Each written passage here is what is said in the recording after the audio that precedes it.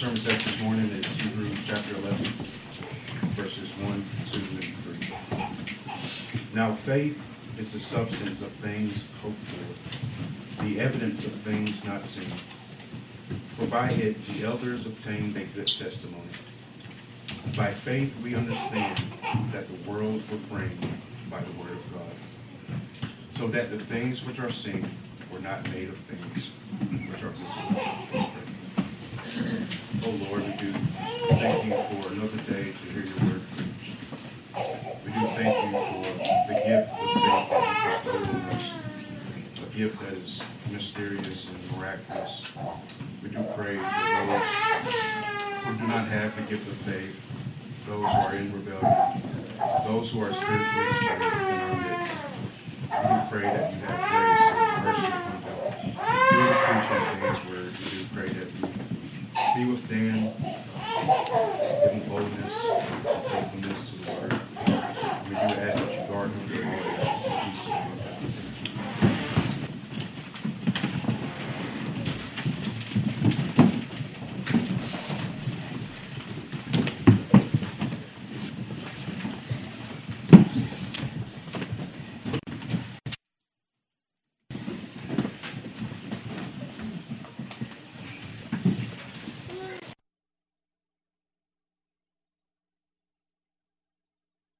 Come back to Hebrews.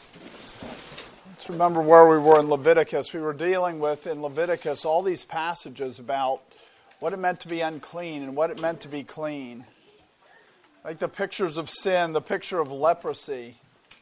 How leprosy was this contagious thing that would affect people and you had to put them out. And that there was all these rituals to make the unclean clean. And the emphasis in the last chapter, even of how it is what comes out of a man that makes him unclean. And so we have all this teaching about uncleanness, and then we come to Hebrews chapter 11. In Hebrews chapter 11 is what the clean actually look like. That's what Hebrews chapter 11 is about. In chapter 10, it's talking about the uncleanness. It warns you about things like those who trample under the blood of Jesus Christ. It'll be a lot worse than just being unclean. But Hebrews 11 is saying you can be clean, and here's what it looks like. Not in a ceremonial sense, but in a real sense. Here's what it looks like to be clean. Here's what it looks like to have faith. Here's what it looks like to believe in the true and living God. It manifests itself in your life. Faith is what we base our decisions on. That's what every man bases their decision on. It can be faith in the government. It can be faith in the goodness of man. It can be faith in a false God. It can be faith in prayer. It can be faith in chance. It can be faith in all kinds of things. But the faith that will conquer the world is faith in the true and living God. Faith in the one who made heaven and earth. So everyone lives according to their faith. So that faith has important consequences. And those who do not see invisible things, the only thing that they can have faith in are visible things, the things they can see, the things that are happening around them. But everyone lives according to their faith. And even that false faith, it can have real impacts on the world. You look at Alexander the Great. He was sure he was supposed to conquer Asia, so he goes and conquers Asia because he's sure. He has faith. Napoleon has faith, is why he conquers Europe. Elon Musk has faith, which is why he created this company that creates electronic vehicles and this spaceship that goes up and that can land again. All that is because he believed something. Faith really has an impact. But the faith that changes the world is not just random faith. Faith in how brilliant you are. Faith in how powerful you are. Faith that the gods, the oracles of Delphi said that you would conquer the world. The faith that actually conquers the world is the faith in the Lord Jesus Christ. If faith can, without any sound basis, can make such huge changes in the world, how much more should faith that has a true basis in God, how much more should that change the world? In other words, how much more, if we have true faith here, how much more should we change the world than these other people that have faith in false things, faith in false gods? How much more should having faith in the true and living God affect the world when faith in these false things affects the world? So again, remember what this chapter follows. This chapter follows after explaining why the new covenant is a better covenant. Because we have better promises, because we have a better high priest, because we have a more full discovery, a more full disclosure of the covenant of grace, because of all these things, we shouldn't read this chapter and go, well, yeah, they could do that, but what about us? We should read this chapter and say, if they can do that, what should we do? What should we be able to do? Because we've been given far more than they had. And to whom much is given, much is expected. We should not sit back and think, well, they did those things. What should we do? We should go, how much more should we do than a man like David did?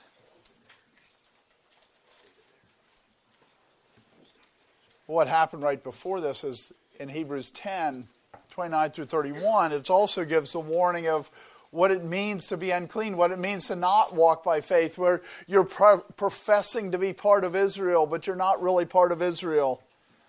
In verses 29 through 31, of how much more, worse punishment do you suppose will he be thought worthy who has trampled the Son of God underfoot, counted the blood of the covenant by which he was sanctified a common thing, and insulted the Spirit of grace?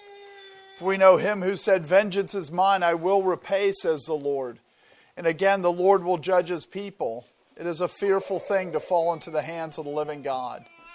Since this is a better covenant, since this has better promises, since we have a better high priest, we better recognize that God has higher expectations of us than the people in Hebrews 11. Hebrews 11 isn't supposed to be, look at those amazing people. Wow, I wish I was like that. We're supposed to look at those people and say, if they could do that with what they had, what should we do? What should we be able to do? Because we have so much more revelation than they had. We have so much better of a high priest. We have better promises. We have the power of the Holy Spirit on us. If they could do this with what they had, what should we be able to do? Or are we really unclean while we pretend to be clean? We're really trampling the blood of Jesus Christ underfoot by making a profession of faith. When we really don't have faith, when we really don't walk by faith, we just walk by sight. Hebrews 10 and 11, just like Leviticus 13 and 14 and 15. They were about separating the clean and the unclean. Hebrews 10 and 11 is about separating the unclean and the clean. The verses immediately preceding this chapter on what the Old Testament saints did through faith. The writer had warned in verses 35 through 39, therefore do not cast away your confidence, which has great reward, for you have need of endurance, so that after you have done the will of God, you may receive the promise. For yet a little while, and he who is coming will come and will not tarry. Now the just shall live by faith, but if anyone draws back, my soul has no pleasure in him. But we are not of those who draw back to perdition, but those who believe to the saving of the soul. So the writer of Hebrews is going, this is what it looks like to be an unbeliever. You walk by sight, not by faith. To be a believer means that the fact that you believe these things, it affects how you live your life. The just shall live by his faith is what it says in Isaiah. The just shall live by his faith. Do you live by your faith? If you don't live by your faith, you're drawing back. If you don't say, this is what God said, so I'm going to do it, you're drawing back. And God's warning you, you're unclean. And then in Hebrews 11, he gives us these pictures of what it means to be clean. Just like Leviticus made the distinction between the unclean and the clean, these chapters are making The difference between the unclean who profess Christ, they pull back. They won't actually obey. When the trials come, instead of doing the things that they should do, they pull back. They don't obey. When the opportunities come, they don't do the things that they should do. They pull back. They don't obey. That's what the unclean do. But the clean, God uses to expand His kingdom. The clean walk by faith, and that faith moves mountains.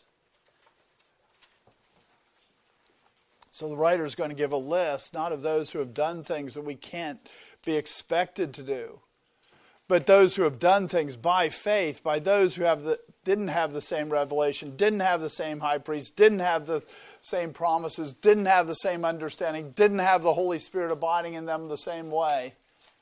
So we could say, if they were clean, what should we look like? We should not read this chapter and go, could they do so much? We should read this chapter and say, what's expected of us? So just as God told Aaron that the role of the priest is to separate the clean from the unclean, in Hebrews we've heard who is the unclean. Those who pull back from following Christ, those who do not walk by their faith. And now we're going to understand who are the clean. Verse 1. Now faith is the substance of things hoped for, the evidence of things not seen. So that word now, and I'll apologize up front, I'm going to go through a lot of Greek this morning. The shorter the passage, the more you can deal with every word. So now, that's the word de. It's frequently translated but. It's showing some contrast. There's another word, ala, which shows a stronger contrast. So this isn't like a strong contrast, but it is, he's showing contrast, but it's also a conjunction. So he's saying these two are connected together. What he was just saying about drawing back into perdition is connected to the idea that faith is the substance of things hoped for. If you draw back, it's because you don't have faith. You don't actually have that substance that's being talked about here. It's creating a contrast between those who draw back and those who walk by faith. And if you walk by faith, you have to have the substance of the things hoped for. Those are the ones that have true faith. A true faith focuses your hope, not on the things of this world, right? God says if you love the world and the things of this world, then you don't know God. You are not saved. Because he's saying faith is you're basing everything on the hope that you have, on the promises of God. Faith is about hope. You believe the promises of God. It says in Romans that Abraham believed the promises of God and it was counted for him for righteousness. And so that's this picture here, is those who have faith, they believe in the promises of God. So what are the promises of God? Well, he said back in Hebrews 9:15, and for this reason he is the mediator of the new covenant, by means of death, for the redemption of the transgressions under the first covenant, that those who are called may receive the promise of the eternal inheritance. That's the hope. The hope isn't in this world. The hope is in the eternal inheritance. Paul didn't go and be shipwrecked because his hope was in this world. He went and was shipwrecked. He was stoned and left for dead because his hope was in the eternal inheritance. He trusted in the promises of God. That's why he acted the way that he did. The promise of eternal life. That's the reason for the new covenant. Those who are called receive and believe and trust in the promise of eternal life. So many churches want to preach your best life now. That's what all false teachers preach. They preach some form of we'll fix your problems. That's what Christianity is about. We'll fix your problems on this earth. But that's not what Christianity is about. Christianity is about believing and trusting, and Christ died so that we receive an eternal inheritance. That promise would be sealed. That's what salvation is about. It's trusting in that promise, believing in that promise. that the way to the Father is through the Son. Not to the way that your life will get better now is through the Son. It's believing that the way to the Father is through the Son. He didn't enter into the covenant to make your life better now. He entered into the covenant so that you would have eternal life. So now faith. Faith is pistis, which means believing, the state of being persuaded. When we think of salvation by faith, it's easy to forget faith must be in a particular thing. It's not just that Jesus Christ died for your sin. It's that He did it for a purpose. He did it so that you would be reconciled to the Father. You have to believe that. You have to believe the promise of eternal life. You have to believe that it's not about this world. Or do you really have faith? Because it matters what you believe. And you have to trust the promises of God to have salvation. You have to trust that God said, I will give eternal life to those who believe in my Son.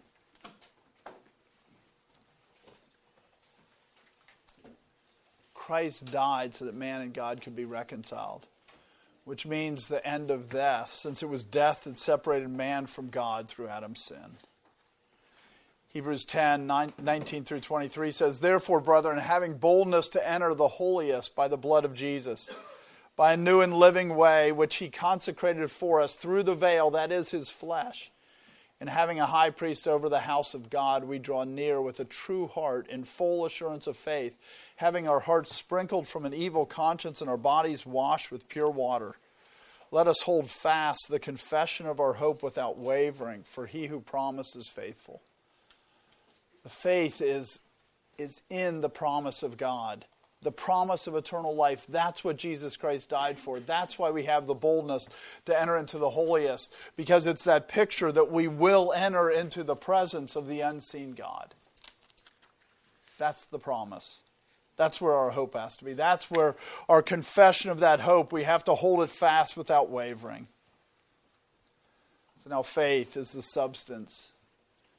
That belief in Christ is the substance. That word substance is hypostasis. Hupo means under and stasis means like static. It means like to stand. So what's undergirding our faith, what's our hope is standing on, faith is what causes our hope to stand. It causes our hope to not waver. It causes our hope to be such that we make decisions based on that hope. Because the faith is what holds it up. The faith is what makes it so it doesn't move. It is the foundation of our hope. The faith that we have supports our hope. And so it's just like a building. Like in this building, people drove up and they saw the building. Nobody looked at the footers. They couldn't see the footers. The footers are underneath. That's what the building stands on. The hope is what you see, that you know you have footers. The hope is what you see to know that you have faith.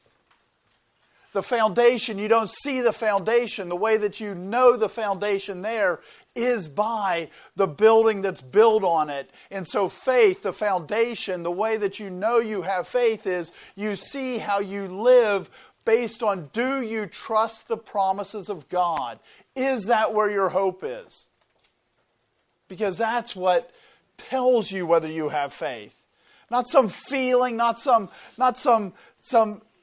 idea that I've said these words, so therefore I'm right with God. If you trust the promises of God, that's where your hope is, and that's how you live your life.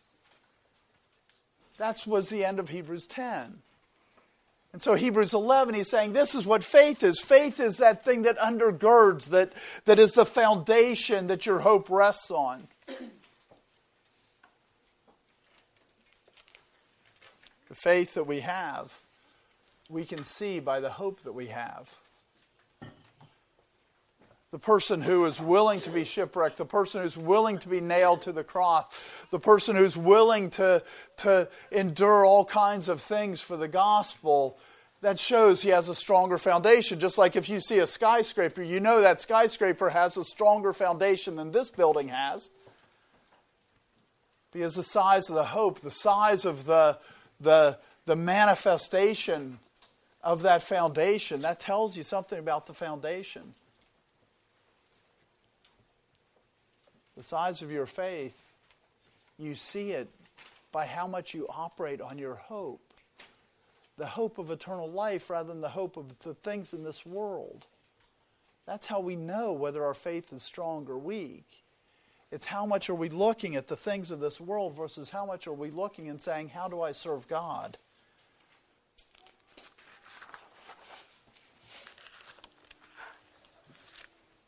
What does your hope look like? And you'll know what your faith looks like. So now faith is the substance of things hoped for. Our ability to hope for things, we get a clearer picture of the things hoped for from this chapter. In verse 6 it says, coming to God. That's one of the things that we're supposed to hope for, that we actually come to the presence of God. That's why they did what they did. Verse 10, their hope was that there would be a city that has foundations whose builder and maker is God. That's why they did the things they did. Verse 16, their hope was a better country, a heavenly country. Verse 19, their hope was in the promise of the resurrection. Verse 35, their hope was that by walking in obedience, by doing these things, by conquering kingdoms, by being sawn in two, by all these things, that they would have a better resurrection. They would be more prepared to walk before God and say, God, I served you on this earth. Those are the things that are hoped for. Those are the things that tell us what our faith actually looks like. Are those the things you're looking forward to? Or that's where your hope is? That's where their hope was, and they changed the world. And how much more? How much more, with the more knowledge, with the more power, with the more revelation we have, how much more do we have a responsibility? Through faith in Christ, through the faith that God gives us, our hope changes, so it's no longer based on this world. It's no longer based on the things of this world. Our hope is because of eternal life. Our hope is for the things of eternal life.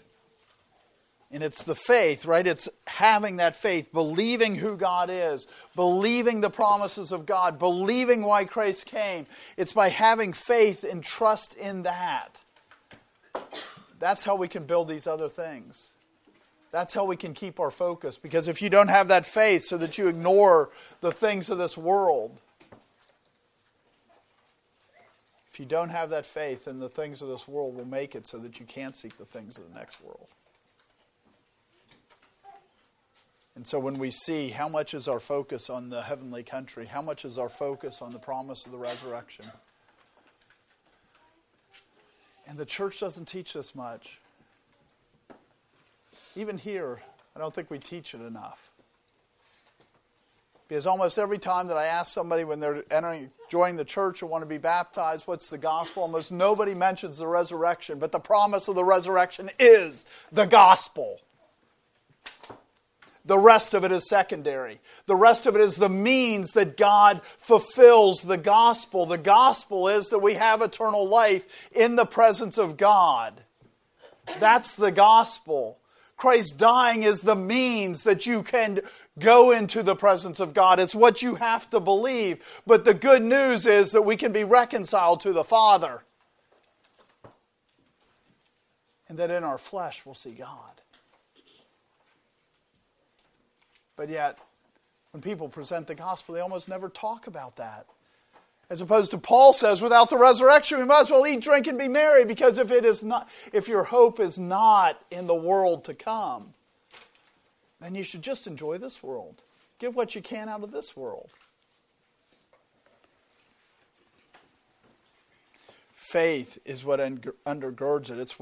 It's what the foundation is that allows us to look beyond the battles, beyond the things that we have to deal with in this life, beyond the challenges, that we can look and say, this is like you go on a car trip and you get hungry and you have to stop, and then you run out of gas, or you get close to running out of gas. And these are just the things that happen on a trip to get somewhere. That's what all our trials are. They're just incidental. They're incidental because we're seeking eternal life. We're headed someplace. This is just the path. This is just what it's like to be on the narrow path. There will be trials. There will be temptations. There will be difficulties. But we're supposed to keep our mind on the fact that there's a path, there's a place we're going, there's a promise of eternal life.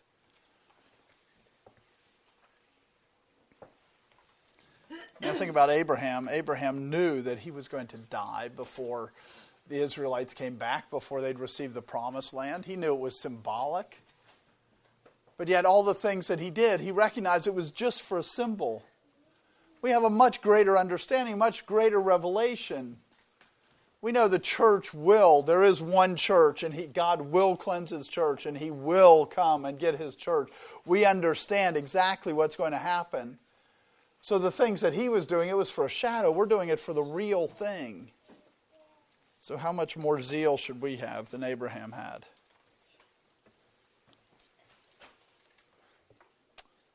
So now faith is the substance of things hoped for, the evidence. The word translated evidence is only used in two other places in Scripture. One is in Matthew 18 where it says, if your brother offends you, you are to go to your brother and tell him his fault. That word tell is the same word that's translated evidence here. You're not just supposed to say, I was offended. You're supposed to prove that you had legitimate offense. You were supposed to show evidence. You were supposed to make it clear, this is why I was offended in Matthew 18. And the other place that it's used is in 2 Timothy 3, 16 and 17. All Scripture is given by inspiration of God and is profitable for doctrine, for reproof, for correction, for instruction in righteousness, that the man of God may be complete, thoroughly equipped for every good work. That word reproof is the same word that's used here. It's for reproof. It is for evidence to show, to prove what is righteous and what is not righteous. Faith is what proves to you. It's what causes you to know. It's what demonstrates. It's what makes it plain. It's the evidence of things not seen. And that word, things, is pragma. It's obviously the word we get pragmatic from. That word means that the things that are done, the deeds that are done. So it's saying that it's evidence that things have happened, the deeds were done, that there was activities that happened. This is what faith gives you. It gives you evidence that it's not about this world, that this world is produced by things you cannot see.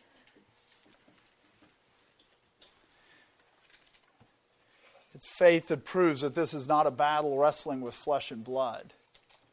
That it's a battle with the powers and principalities of the air. That faith is the evidence. It is what makes you know that it's not just about the physical things. It's not just about materialism.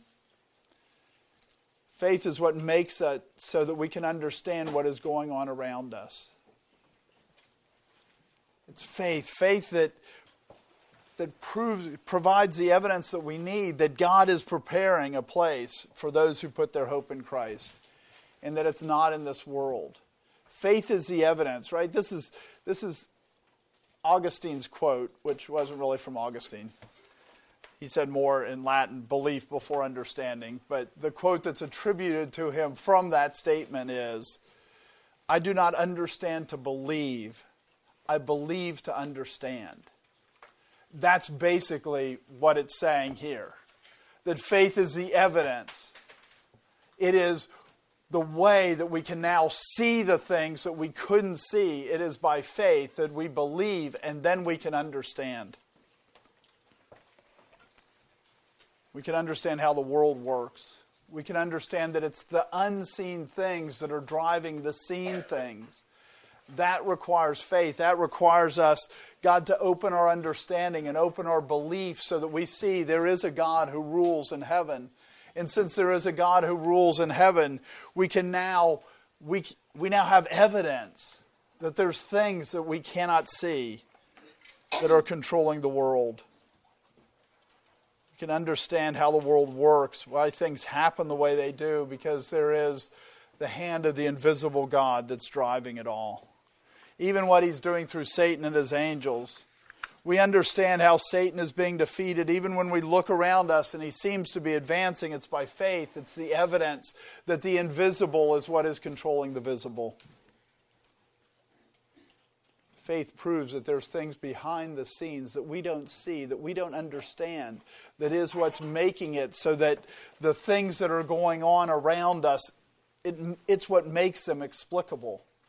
Because without seeing the evidence, the things that are not seen, we can't understand the things that we see. But faith is the way, it's the means that we can now look and understand the things that we see. Because of the things that we don't see, we recognize there is a God who is sovereign and in control of all things. So verse 2. For by it the elders obtained a good testimony.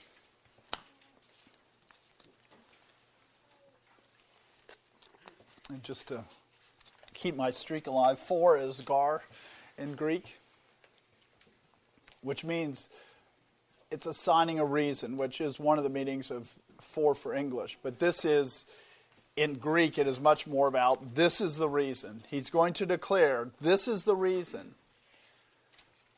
This is the reason that everybody in this chapter had a good testimony. It's because their hope was undergirded by faith.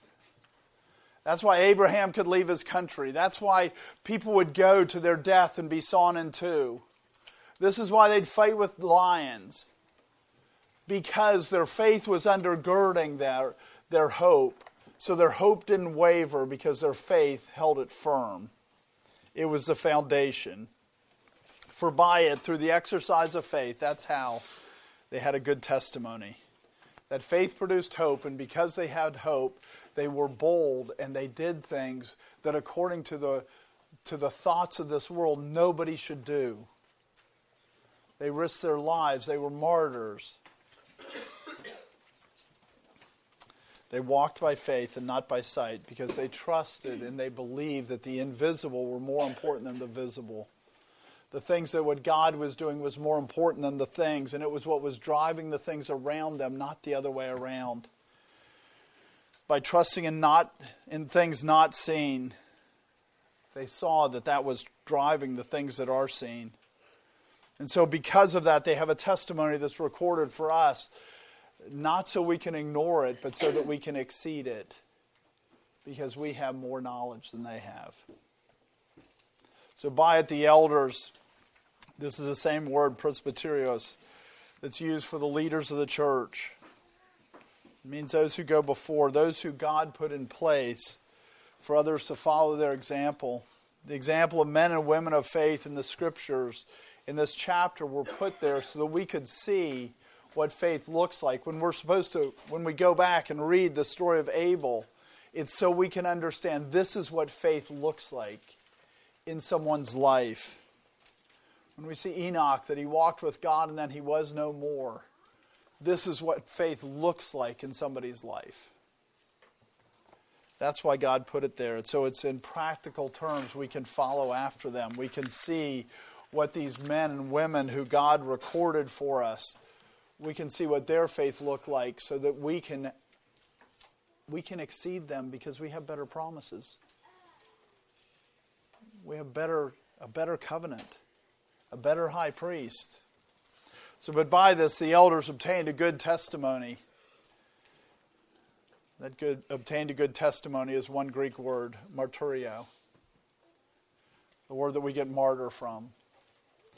It's a verb that means to testify. The reason that they have a testimony, the reason that we can understand who they are, or the reason that we can understand what faith looks like working out in their life, the reason that we have a record of them is because they held fast. Their hope was built on their faith, and so they acted on that hope in a way that God says, I'm going to record. I'm going to record how Abel died. I'm going to record how Abraham left his country. I'm going to record these things so people can see and understand that it is the invisible that controls the visible. Through the hope they had, that was proved to them by the faith that they had, they were able to do great things. And then those great things testify to the power of the faith that they had. To testify that the visible was controlled by the invisible. Again, remember how much greater the high priest we have is. How much more revelation we have. As we go through this chapter, and we're going to spend quite a bit of time on this chapter. As we go through this chapter, keep remembering that. This is what they did without knowing of the crucifixion of Christ. Without knowing of the resurrection the way we know of the resurrection. Without knowing of the giving of the Holy Spirit. Without the power of the Spirit of truth being in them. Through all that, they could do these things. So let's not make excuses. Because we have more than they have. We have a better covenant. Remember what it says about John the Baptist, what Christ said in Luke 7, 27 through 28. This is he of whom it is written, Behold, I send my messenger before your face, who will prepare your way before you. For I say to you, among those born of woman, there is not a greater prophet than John the Baptist, but he who is least in the kingdom of God is greater than he. Everyone who's saved in the new covenant exceeds John the Baptist. How much more should our knowledge, how much more should our faith, how much more should the things that it's based on produce more effect in the world than was produced by these men and women in Hebrews chapter 11. Verse 3. By faith we understand that the worlds were framed by the word of God, so that the things which are seen are not made. Sorry, let me try that again. So the things which are seen were not made of things which are visible. So it starts with by faith, and there's I think 18 times in this chapter he starts a section with by faith. This is faith in the dative case, meaning that it's the indirect object. But by putting it first, this is the emphasis of the sentence. This is, in Greek, you change the word order to give emphasis. So he's emphasizing the fact that yes, Abel was offered a sacrifice. It was a righteous sacrifice. But the important thing we're supposed to know about that is it was done by faith. And so he starts with this one statement. And this statement is so critical.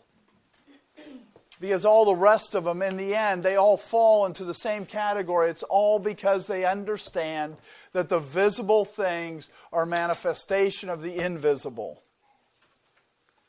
That it's the invisible things that are more important than the visible.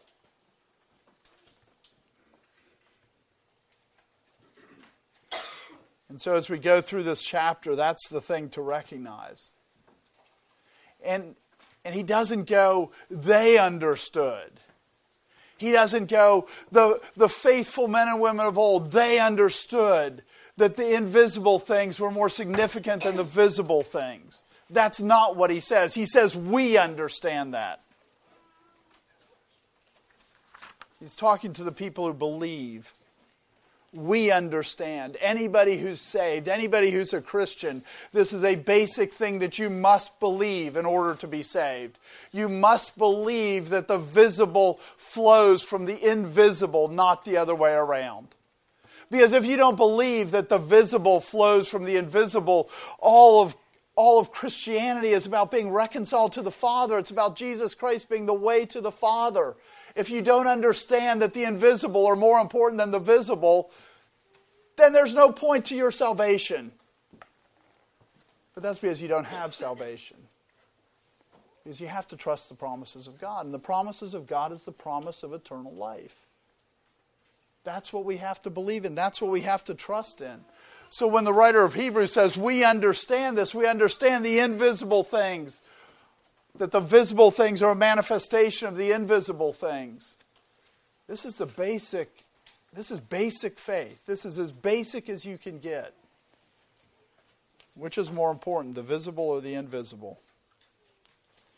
If you believe that there's a God if you don't believe that there is a God who, though we cannot see him, he is controlling all things, and you don't believe in the God of the Bible, and you're not reconciled to him. This is the most fundamental understanding that faith gives you, is that the spiritual things were before the physical. The spiritual drives the physical, not the other way around. So we understand that the worlds, that word worlds is really eon. So it's not primarily about physical things. It's not like about the planets. When we hear the worlds, we probably mostly think about planets. That's not what it's talking about.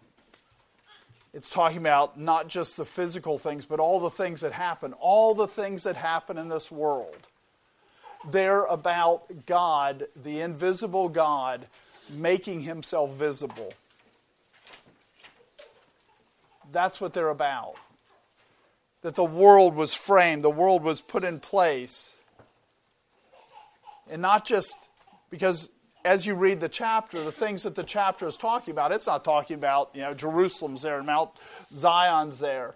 It's talking about Abraham went to Ur, Samson did this person did this. That's all part of the world, because it's not the physical thing that's talking about here. It's the things that can be seen, which includes the actions and the deeds that those men did. So when we think about the ages, we should think that God framed the world for the coming of the Messiah, for the things that happened, all those things that happened from Israel leaving Egypt, for all the things that we've been studying through Exodus.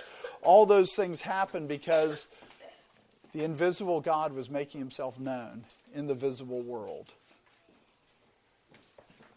So the worlds were framed. That idea of being framed is that everything was put into its place. The Strong's definition of the word is to complete thoroughly. So everything in the world, everything that God's doing, every way that he's put all the actions of men together, it's all being framed. It's all being put together based on an invisible God who we cannot see. It's all framed according to the will of God, according to his decree. So as we go through life and we say, okay, everything is framed. We understand this if we're a believer. We understand that everything is framed based on what God is doing. So that's how you have a hope that you can do things that you wouldn't otherwise do. That's how men could risk their lives. That's how they could be put to death and refuse to repent, is because they understood. They understood everything that's happening in this world. It was all put together. It was put in place. It was constructed by a God who we cannot see.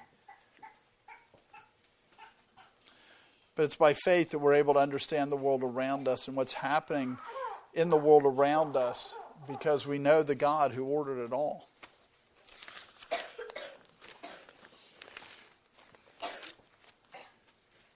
Because the worlds were framed by the Word of God.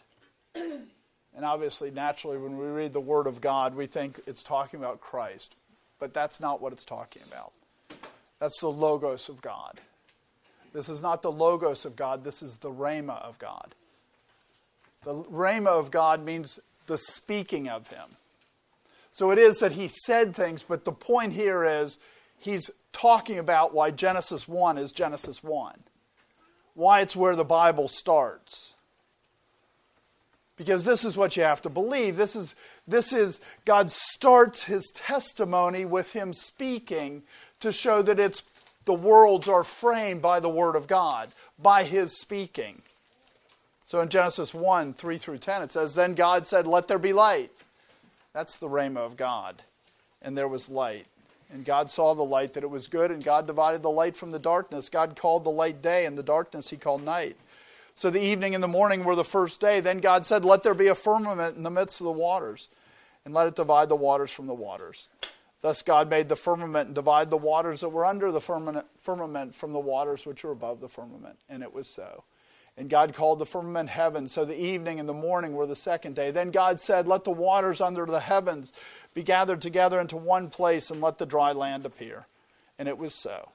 And God called the dry land earth, and the gathering together of the waters he called seas. And God saw that it was good. The reason Genesis 1 starts that way is because by faith, that's what you have to understand. That light is not light. Light is a manifestation of the invisible light. It's a manifestation of the character of God is why there's light. The reason that there's heaven and earth is to show the separation between God and man through the fall. This is why he created it. And the new heavens and the new earth, they're all one because he eliminates it. He created all these things because he's framing all the worlds. He's framing creation. He's framing what happens. He's framing all these things so that we can understand it's the invisible that is what drives the visible.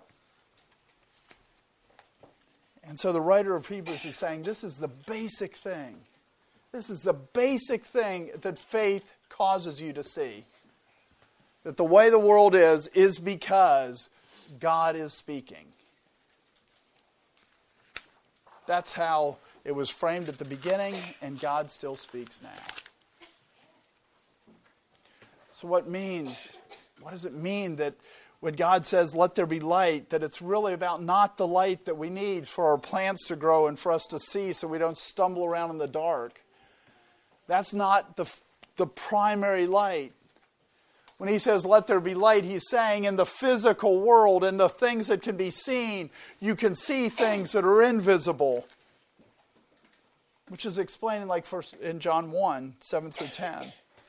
This man came for a witness to bear witness of the light, that all through him might believe. He was not that light, but he was sent to bear witness of that light. That was the true light, which gives light to every man coming into the world. He was in the world, and the world was made through him, and the world did not know him. The true light is not what comes from the sun. The true light is Christ. Because what is invisible, God spoke so that there would be a physical manifestation so that we could understand the invisible things. We could understand the true light is Christ by the fact that God put light in this world. The true is the thing that can't be seen, not the thing that can be seen. Christ was the true light and is the true light. Even as we turn on a light bulb and we go, that's light. No, that's a shadow. The true light is Christ. The invisible is what makes the visible was made so that we can have an understanding of the invisible. So God speaking things into existence in Genesis 1, the writer of Hebrews is saying that's very significant. The language of Genesis 1, that everything being framed, the earth being framed, the animals being framed, man being framed, it's all God speaking. So that we can know through faith that God ordered the world and he structured the world and he did all these things so that we could understand invisible things. We could understand spiritual things. And so that we can understand it's God that controls the world. The world doesn't control God. So that the things which are seen, not just the physical things, like if someone's walking, it's not just the person, but you see the walking. It's all the things that can be seen. All the actions and not just the physical things. Everything that we see in the world, they're not the original source. They're not foundational. They're all based on something else. They're based on a God who spoke to order things so that the visible things would represent the invisible. So that all the things which are seen were not made. They did not come into existence.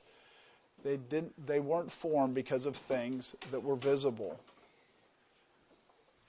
Right? This is a fundamental thing. This is the fundamental difference in a lot of ways between Christianity and any other religion.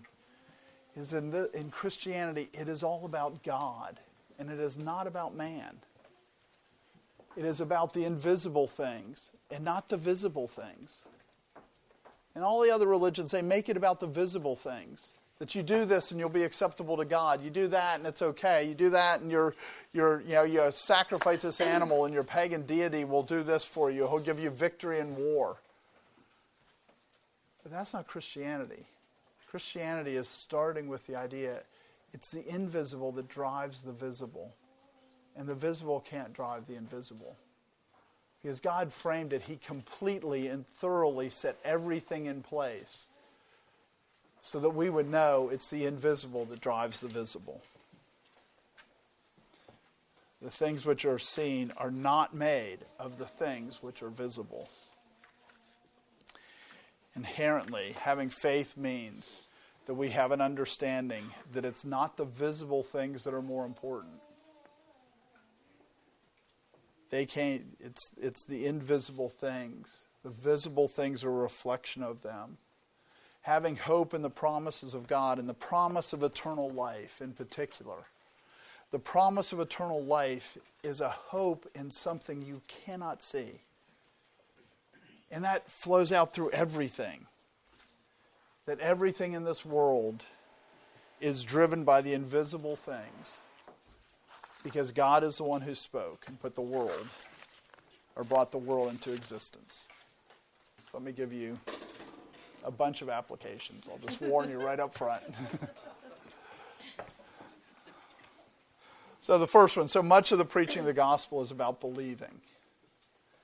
About believing that being forgiven, you're going to be forgiven. And not about the promise. But the gospel is the promise of eternal life.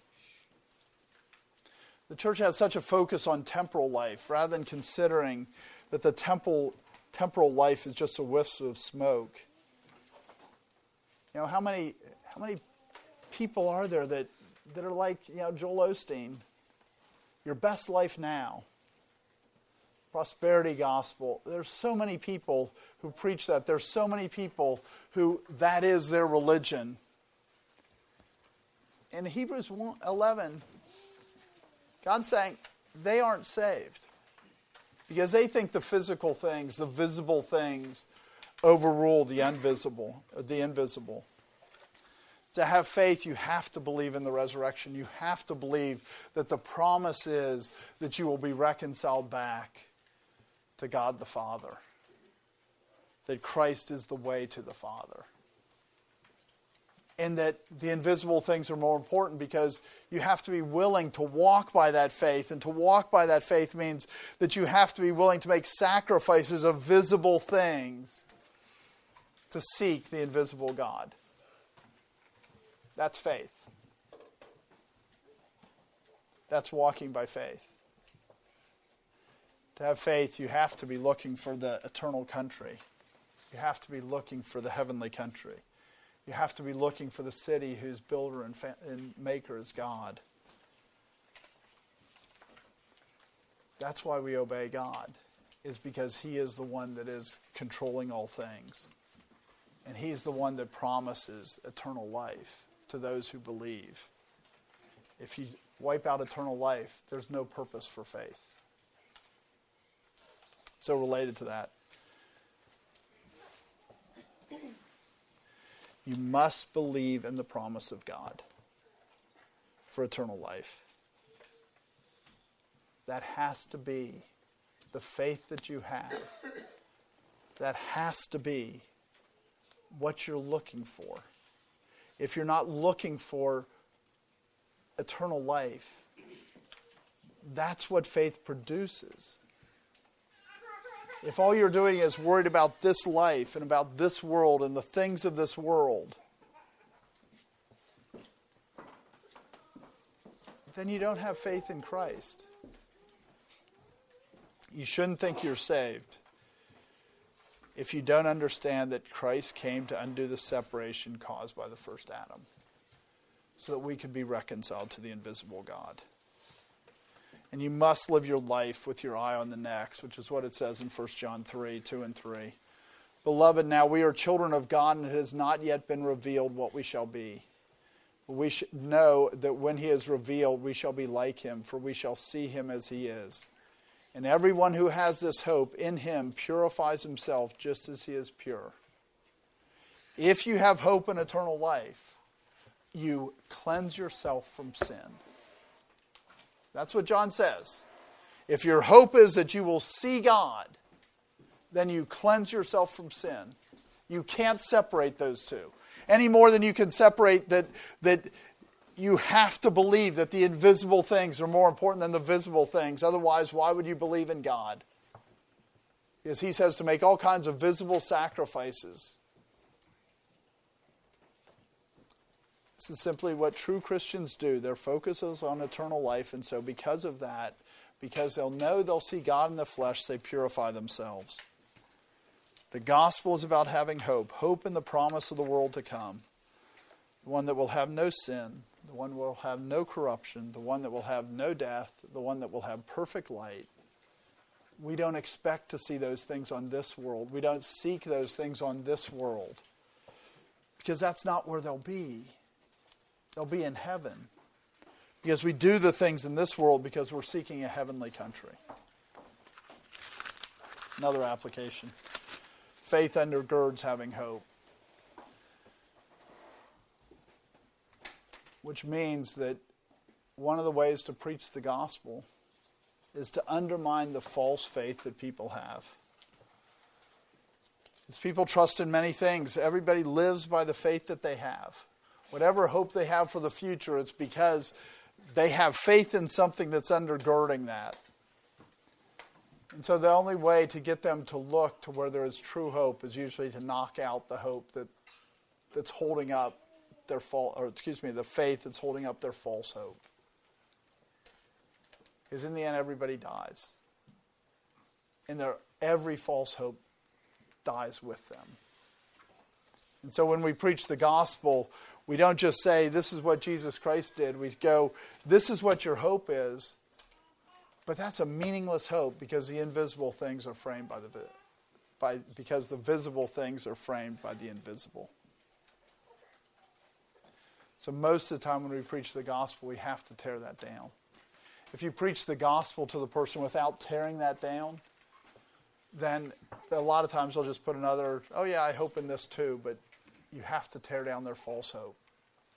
You have to tear down their false faith that produces a false hope before they'll see their true hope. Another application, we believe to understand. That's really important to recognize the order there. We believe to understand. Faith is the evidence. We cannot produce evidence that will generate faith. Because faith is about trusting in things that are not seen, and any evidence you provide is always something that can be seen. And faith requires you to believe in things that are unseen. So things that are seen, they can be used to validate the evidence of faith. But the visible comes from the invisible, and the invisible will never come from the visible. So those books like Evidence That Requires a Verdict, starting with the wrong premise. Faith is believing that the visible comes from the invisible. The same reason that carnal man cannot understand spiritual things is they're simply in a different realm. The visible can't prove the invisible. They're just in a different realm. But the invisible, because it is what's producing the visible, once you understand the invisible, you start to understand the visible. So understanding the invisible must come, or the visible must come from the invisible. That's what it means to believe to understand. We have to believe in God, who is the one that is sovereign over all things, in control of all things, doing all things. And then we can understand the world around us. When we start to look at the world around us as the end, it will always lead to confusion. Because it's a product, it's not the end. It's what the invisible produces. Another application, if they had a good testimony through the exercise of faith, how much greater should our works be for the kingdom of God? Many of the people in this chapter were doing the things that they were doing for a little piece of land in the Middle East. They saw that little piece of land as representing the heavenly country. Well, we've actually been given authority. Christ received all authority on heaven and earth, and he tells us, therefore, he tells us as an exercise of his authority, we have authority to go through the whole world. We have the real kingdom of God, not the picture. So how much more responsibility do we have? We're not supposed to look at them and say, look how great their exploits are. We're supposed to look at them and say how much greater our exploits should be, because we have better promises, better power. Another application. Arminianism is the belief that the visible is what controls the invisible. They believe that when someone decides that they have faith, that God therefore has to save them. So inherently in Arminianism is raising the visible to control the invisible. And that is the opposite of what this verse says. This verse says the invisible controls the visible, and Arminianism says the visible controls the invisible. It's not how the world works. That's not how faith works. The visible person cannot perfect and complete the invisible work of God. The things that are seen are framed by the Word of God, not the other way. Completely and thoroughly, they're made perfect. The work is done. Man cannot control God. As soon as you say that, as soon as you look at that, it has this ripple effect through the world. And it always has. Because as soon as you start to say that man can control God, then you get despots. I mean, that was King James' thing, right? Is that if man can't control God, then you have no king. You need to recognize that these things are serious doctrines. In Hebrews 11, the writer's going, you have to understand the invisible frames the visible, not the other way around.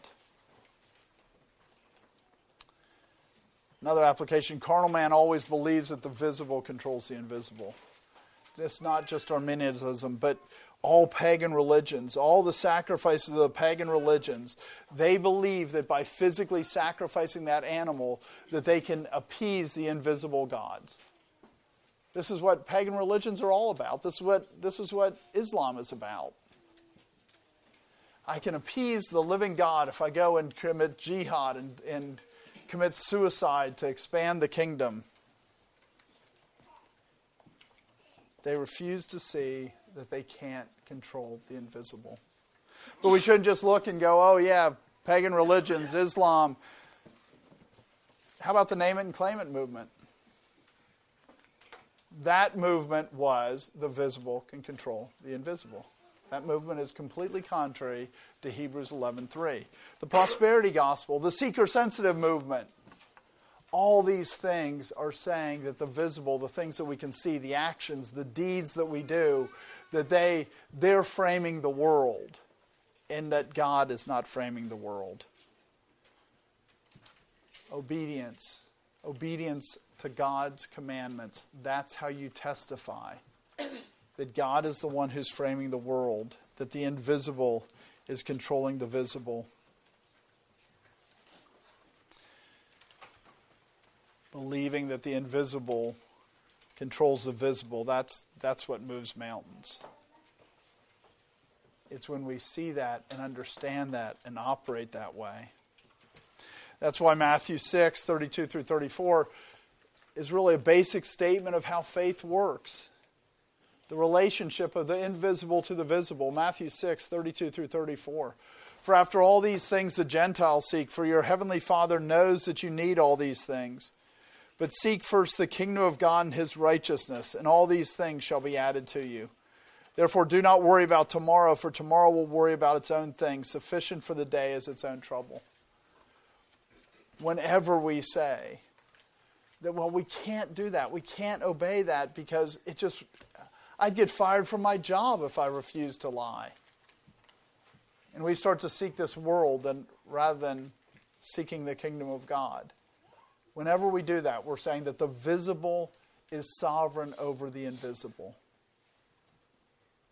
We're rejecting Genesis 1, that God framed the world by speaking.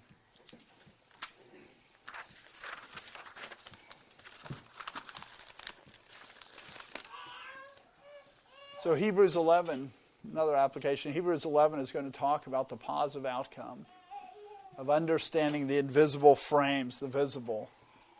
That faith is the evidence, or faith is the substance. It's the foundation. It's the undergirding of our hope.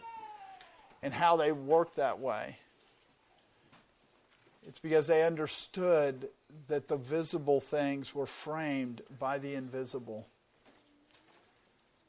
And so just like Hebrews 10 and 11 are showing the clean and the unclean, when you think about understanding that the invisible frames the visible, the opposite of that is Romans 1, 18 through 21. For the wrath of God is revealed from heaven against all ungodliness and unrighteousness of men, who suppress the truth in unrighteousness. Because what may be known of God is manifest in them, for God has shown it to them. For since the creation of the world, his invisible attributes are clearly seen, being understood by the things that are made, even his eternal power and Godhead, so that they are without excuse.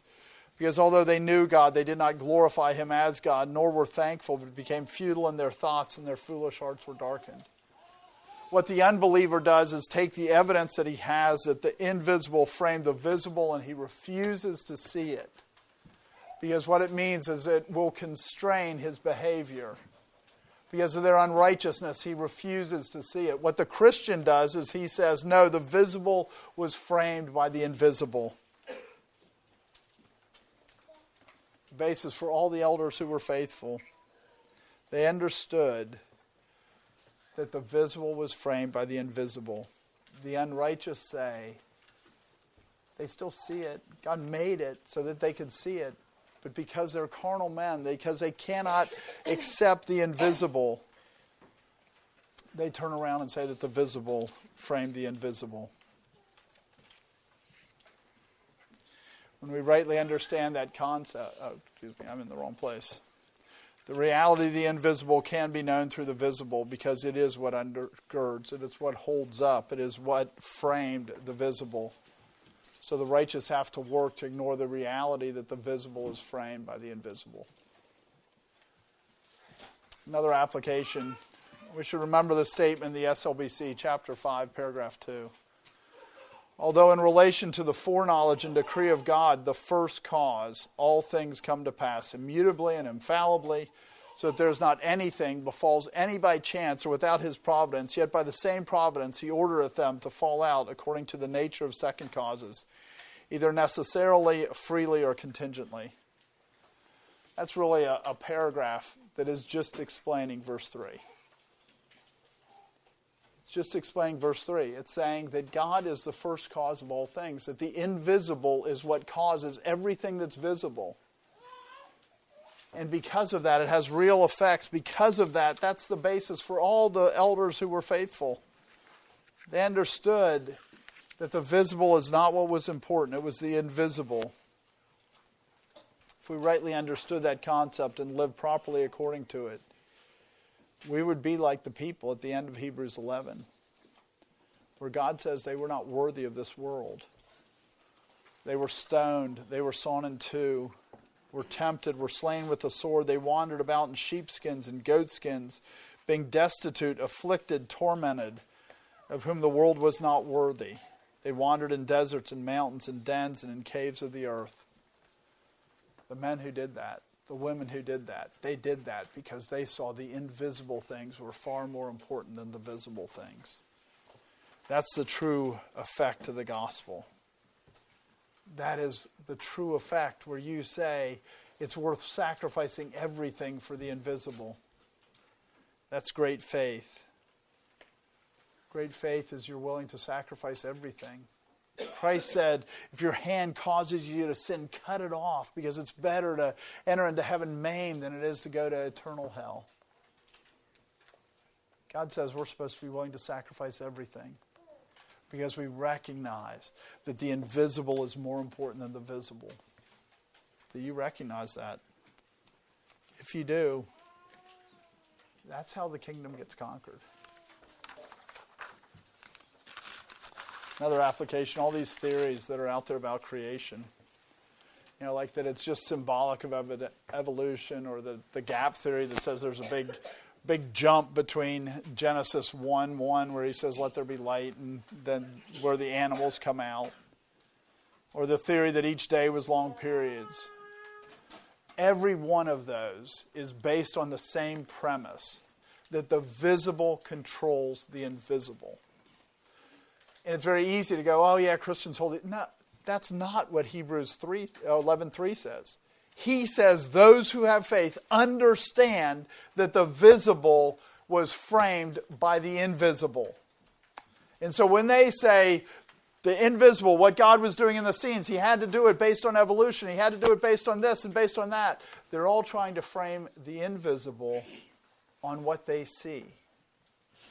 But God, the whole point of Genesis 1, is for us to understand that the reason the world was framed by God speaking is so that we could understand that it was God speaking and that the visible world is framed by the invisible. So inherently, all those things that are rebellion against 6 days of creation, they're inherently, according to the writer of Hebrews, they are inherently in rebellion to having faith. Because faith is understanding that the visible was framed by the invisible. It was framed by God speaking. So it is a big deal. It's a big deal because it puts the creation, the cosmos, in the wrong place in God's order.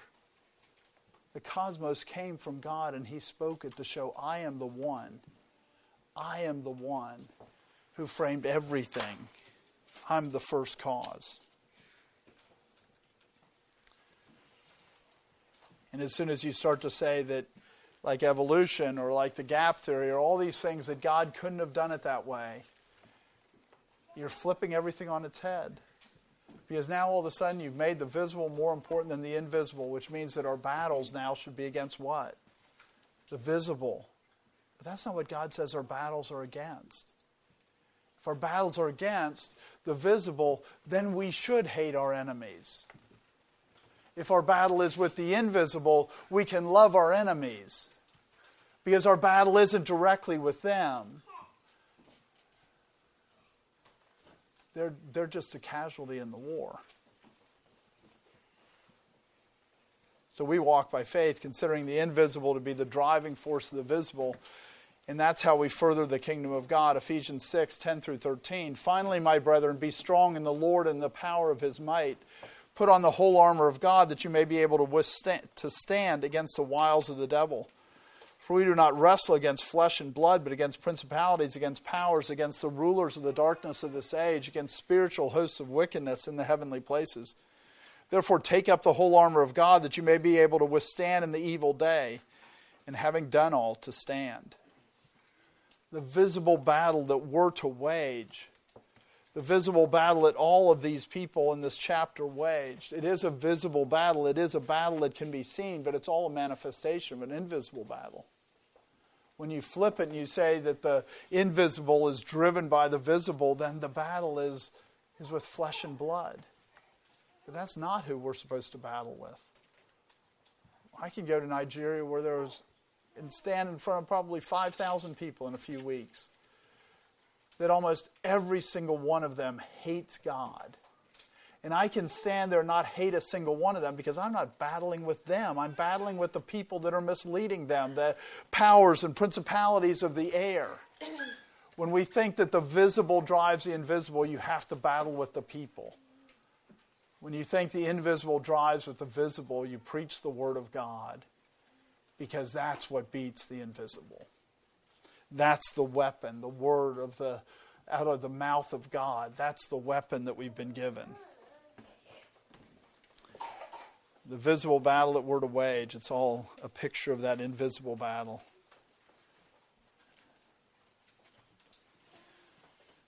So it's by faith in God that we understand that victory is not by visible means. It's not by walking by sight, but it's submitting to the invisible. It's walking by faith. It's walking according to the commandments of the invisible God, because the battle we're supposed to be fighting, the battle that all these men and women in Hebrews 11 fought, they fought it because they understood There was an invisible battle, and that's what they were to fight. So Abraham could die knowing that he will never come back to the promised land, the physical land that was promised to him, because he understood he would receive the true promised land. How much more are we supposed to know that? How much more are we supposed to understand that? How much more should we be fighting spiritual battles? Because that's where the real battle always is. Let's pray. Oh, Lord God, we do thank you for your word. We pray that you convict us where we're failing to walk by faith and we walk by sight. Where we're failing to put the invisible things in the right place, in the right context, in the right understanding, so that we do properly understand the things that are seen. Lord, help us to do this so that we bring glory and honor to your name. Grow us in our faith. Let us have a bigger hope that's resting on a stronger faith. We ask this in your name. Amen.